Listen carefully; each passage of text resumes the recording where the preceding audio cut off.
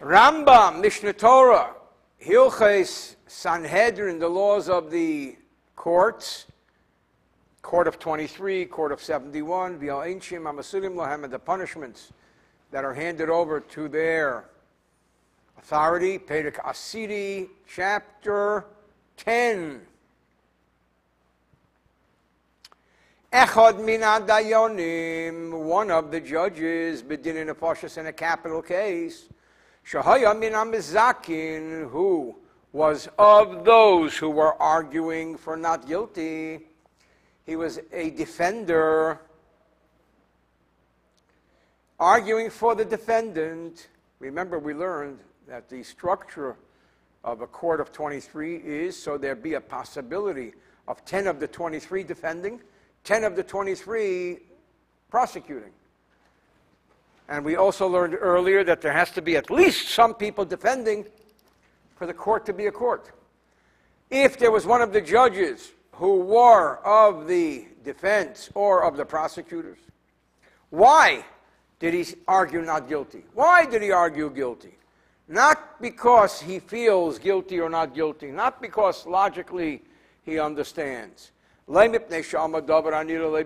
not because it makes sense to him, Ella, because he knows that in this court there's a very smart guy.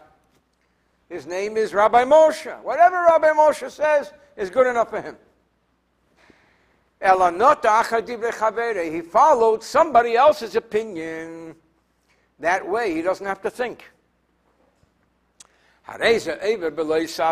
Doing that is actually a transgression of a negative commandment. Regarding this it says, al riv lintais. There's a verse and he reinterprets the verse. Do not respond to a dispute with an inclination. Lintais would be here an inclination. Don't say guilty or innocent because you're inclined to do so because you're copying somebody. From tradition we learn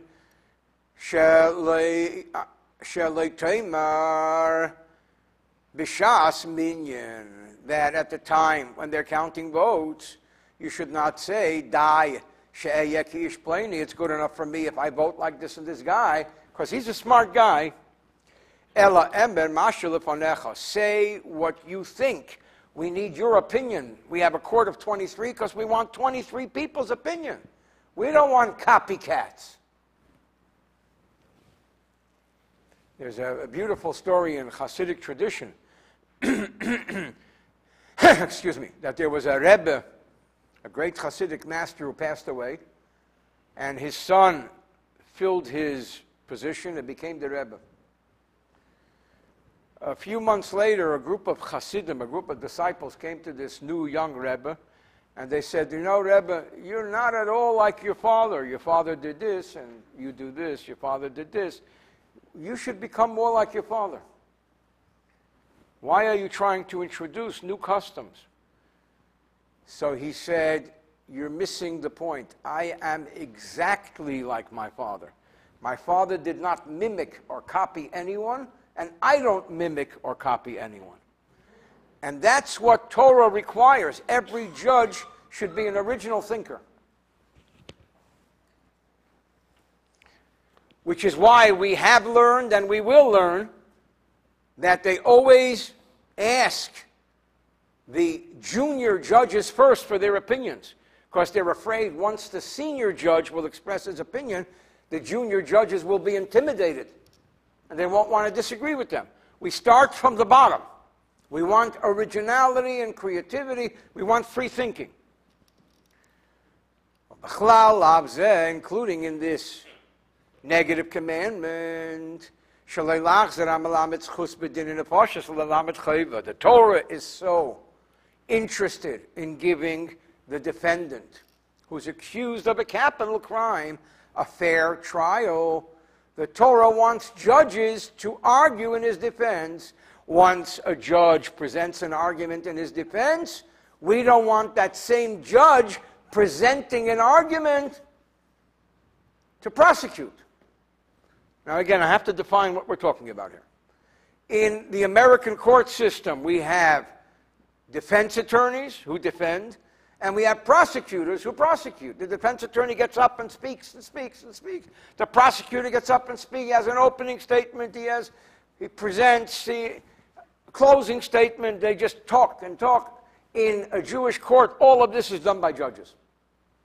Once a judge has stood up and given an argument to defend, we don't want that same judge to prosecute. It would be like in the American system of court of law, if the defense attorney suddenly becomes a prosecutor. That's a problem. It's enough we have a prosecutor. Let the defense attorney defend if he has something intelligent to say. So also this judge who began with an argument of defense, which is a good thing, let him not switch horses in midstream. Now, again, we said this earlier, it doesn't mean that at the end when they take the vote, he cannot vote his conscience. If he argued to defend, in the end he can vote guilty, no problem.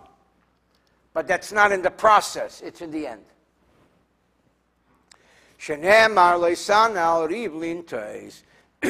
Do not respond to a dispute with an inclination. Suddenly you're inclined to another argument. Now he clearly says this. When does this law apply? B'shas Masu Mountain, at the debate stage. But at the final stage, or Gemar Din, where they take the vote of every judge, if that's his conscience, then even somebody who argued to exonerate earlier can convict. Gimel, interesting law. Talmud. We learned, and we will learn, that the system is that there are 23 judges, and then they have another 23 judges, another 23 people who are disciples, and another 23 people sitting around in a horseshoe. These are called disciples. If there's a disciple who has something intelligent to say, he's welcome to step up to the podium and speak. Talmud, if there was a disciple, and then what do? He becomes part of that court. They add him to the court. It's not easy to become a disciple. And therefore, some say that they have to add 2 to the court. Otherwise, it would be an even court. What if this disciple was arguing for exoneration? Vames, and suddenly he dies. He gets a heart attack. He dies. We assume that he's alive, and we advocate his position, so we count his vote. Why? Again, these are all laws to add to the defense of the defendant. If one guy says, I have an argument for defense, and suddenly he lost his ability to speak. God forbid he suffered a stroke or what have you. He became mute, a mace, or he died. Before he expresses his idea, and before he expressed the logic behind his inclination to defend, this guy we don't count. Why? Because he never expressed his logic. We don't take it on faith. Torah is logic. What if 2 students, or he says here perhaps 2 judges, argue one rationale, afila mishnei mikrais, even if they're basing it upon 2 texts? They are only counted as one. Because the Torah has one law that comes from one text. So basically, we don't want copycat arguments. I do not believe that this applies to the final vote. I think in the final vote, everybody has a right to vote. I believe. And here he says what I pointed out earlier. From tradition we learn that in capital matters you do not start from the senior members of the Sanhedrin. Perhaps imagine Moshe Rabbeinu is sitting on the Sanhedrin. Moses himself, and he issues his opinion. Who's going to disagree with Moses? Therefore, we have Moses issue his opinion last. Perhaps everyone else will rely on his opinion, and they will not find themselves worthy to debate him. Everyone will say something which appears to him, and that's why you start from the minor member of the Sanhedrin first. So also, you never begin in a capital matter with an argument for prosecution. Ella lischus, always you begin with defense. And I believe that in the Western system it's not so. The prosecution always opens up. In the Jewish system, the defense, meaning a judge for the defense, should open up. Ketzad, for example. What's an example of opening up for the defense? We speak in terms of innocence. We talk to the guy, we tell the guy who sinned, we talk to the accused and tell him, if you didn't do this and this thing, do not be afraid of their words. If you're innocent, you have nothing to fear. I've shared this many times. Many years ago, when I was about to sign a mortgage on one of the Chabad properties, the bank, after months of negotiation and so on and so forth, the banker put before me a stack of documents that were probably 100 pages. And he said, sign here. So I said, I'm happy to sign, thank you very much, but do I have to know what it says here? Do I have to read it? He says, well, that's up to you, but he says, not really. If you're going to make your payments on time, I assure you, nothing it says here will hurt you. If you don't, I assure you, nothing it says here will help you. So, what's the purpose in reading it? They tell him, if you're innocent, don't worry about all this procedure. Nothing's going to hurt you. That's a way of beginning with an argument for innocence. What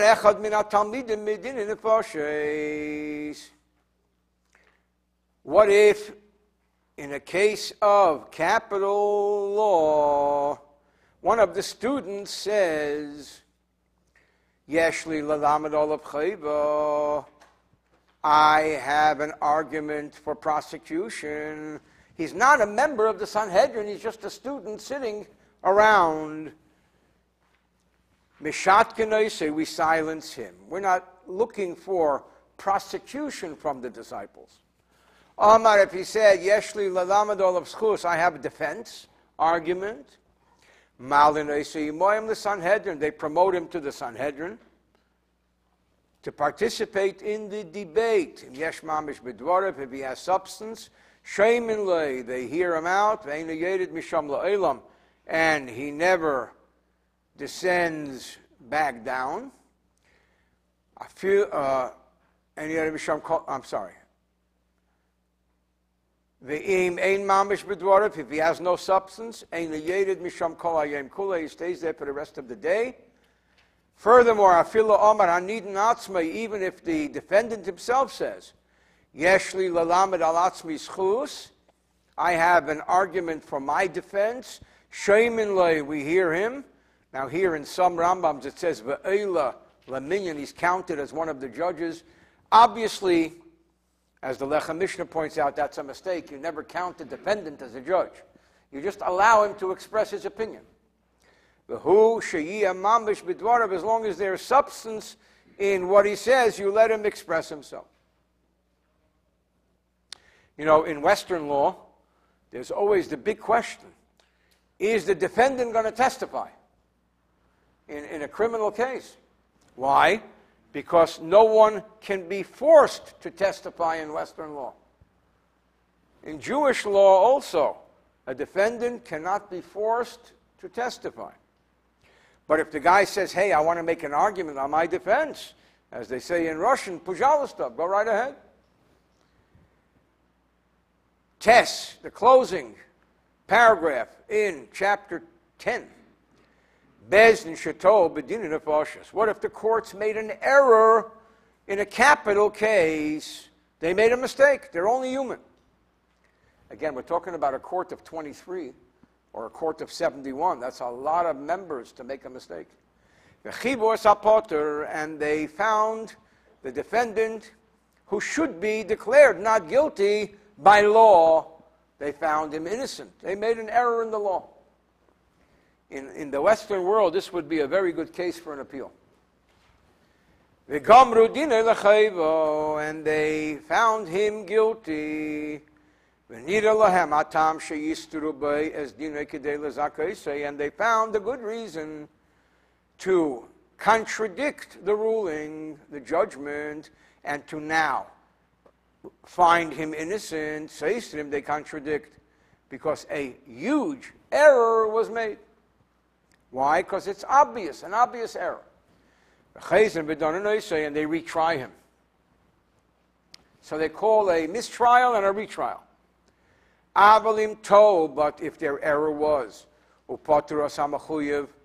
hariga, and they found not guilty someone who should be guilty, Ein says to the Nizdina, you do not contradict the ruling.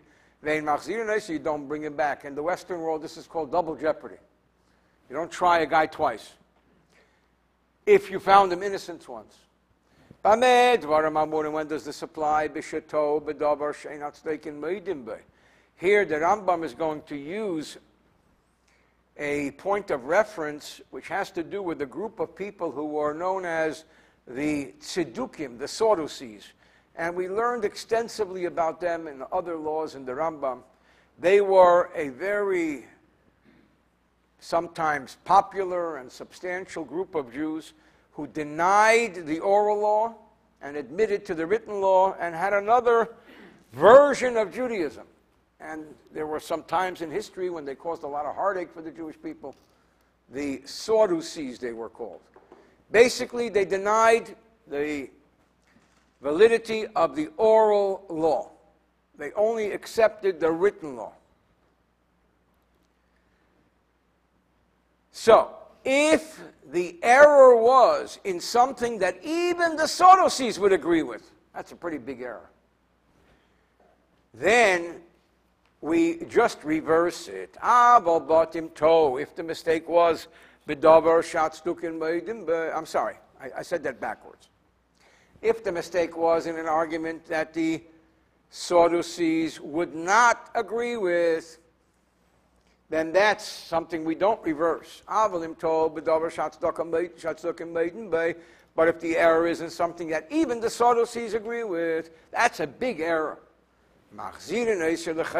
They cause him to come back and retry him even for guilt.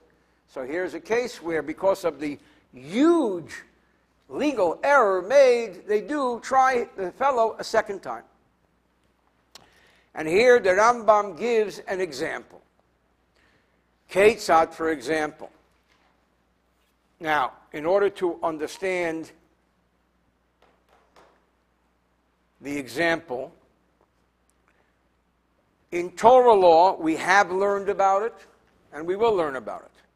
When speaking about the prohibitions against forbidden intimacies, forbidden relationships of intimacy, there is a plural term used in the Torah, and that is mishkevei isha, plural. Acts of intimacy, plural. That's used in Vayikra, Leviticus, indicating that in general, when we talk about intercourse, which is the act that is required in order for a death penalty to be able to be applied in any type of biblical intimacy prohibition, there are two types of intercourse. There is what we call, and I'll use the modest interpretation, there is what we call normal intercourse and abnormal intercourse. So by Torah law, even abnormal intercourse is called intercourse, and therefore there can be capital punishment. Ketzad, for example, what was the error of this Sanhedrin? Omru, if they erroneously said that habo alo erva, that if somebody engages in an act of intimacy, shaloi kedarka, in an abnormal manner, in an unusual manner, potter, he's exempt. That's a mistake, because we just talked about the fact that there are two types of intimacies by Torah law, and they're both culpable. They're both liable. Uftaruhu, so in the case of this court, the court exempted him, and they made a big mistake. They were ignorant. Machzirin say they bring him back to trial. Umemisin say, and they can even put him to death if all the procedures work as they should. But if their mistake was a much lighter, much more liberal mistake, imamru, if they said Hama'ora shalei kedarka, that just the very beginning of intercourse in an abnormal intimacy, potter is exempt. We're not talking about a full penetration, but just the very beginning, uftaru, and they exempted him for this. This is not a normal intercourse. This point is not accepted by the Sadducees. Ein machzirin, so you don't bring him back to court. This is an example. Anything similar to this, if there is an obvious error in even biblical law, where even the Sadducees would agree, there could be a retrial, and we don't worry about what we call in our world double jeopardy. But if it's a fine line of law, where the Sadducees would not accept it because it's rabbinic interpretation, then, although we want to follow truth, justice, and the American way, nevertheless, we do not want to expose this fellow to a retrial or double jeopardy. End of chapter 10.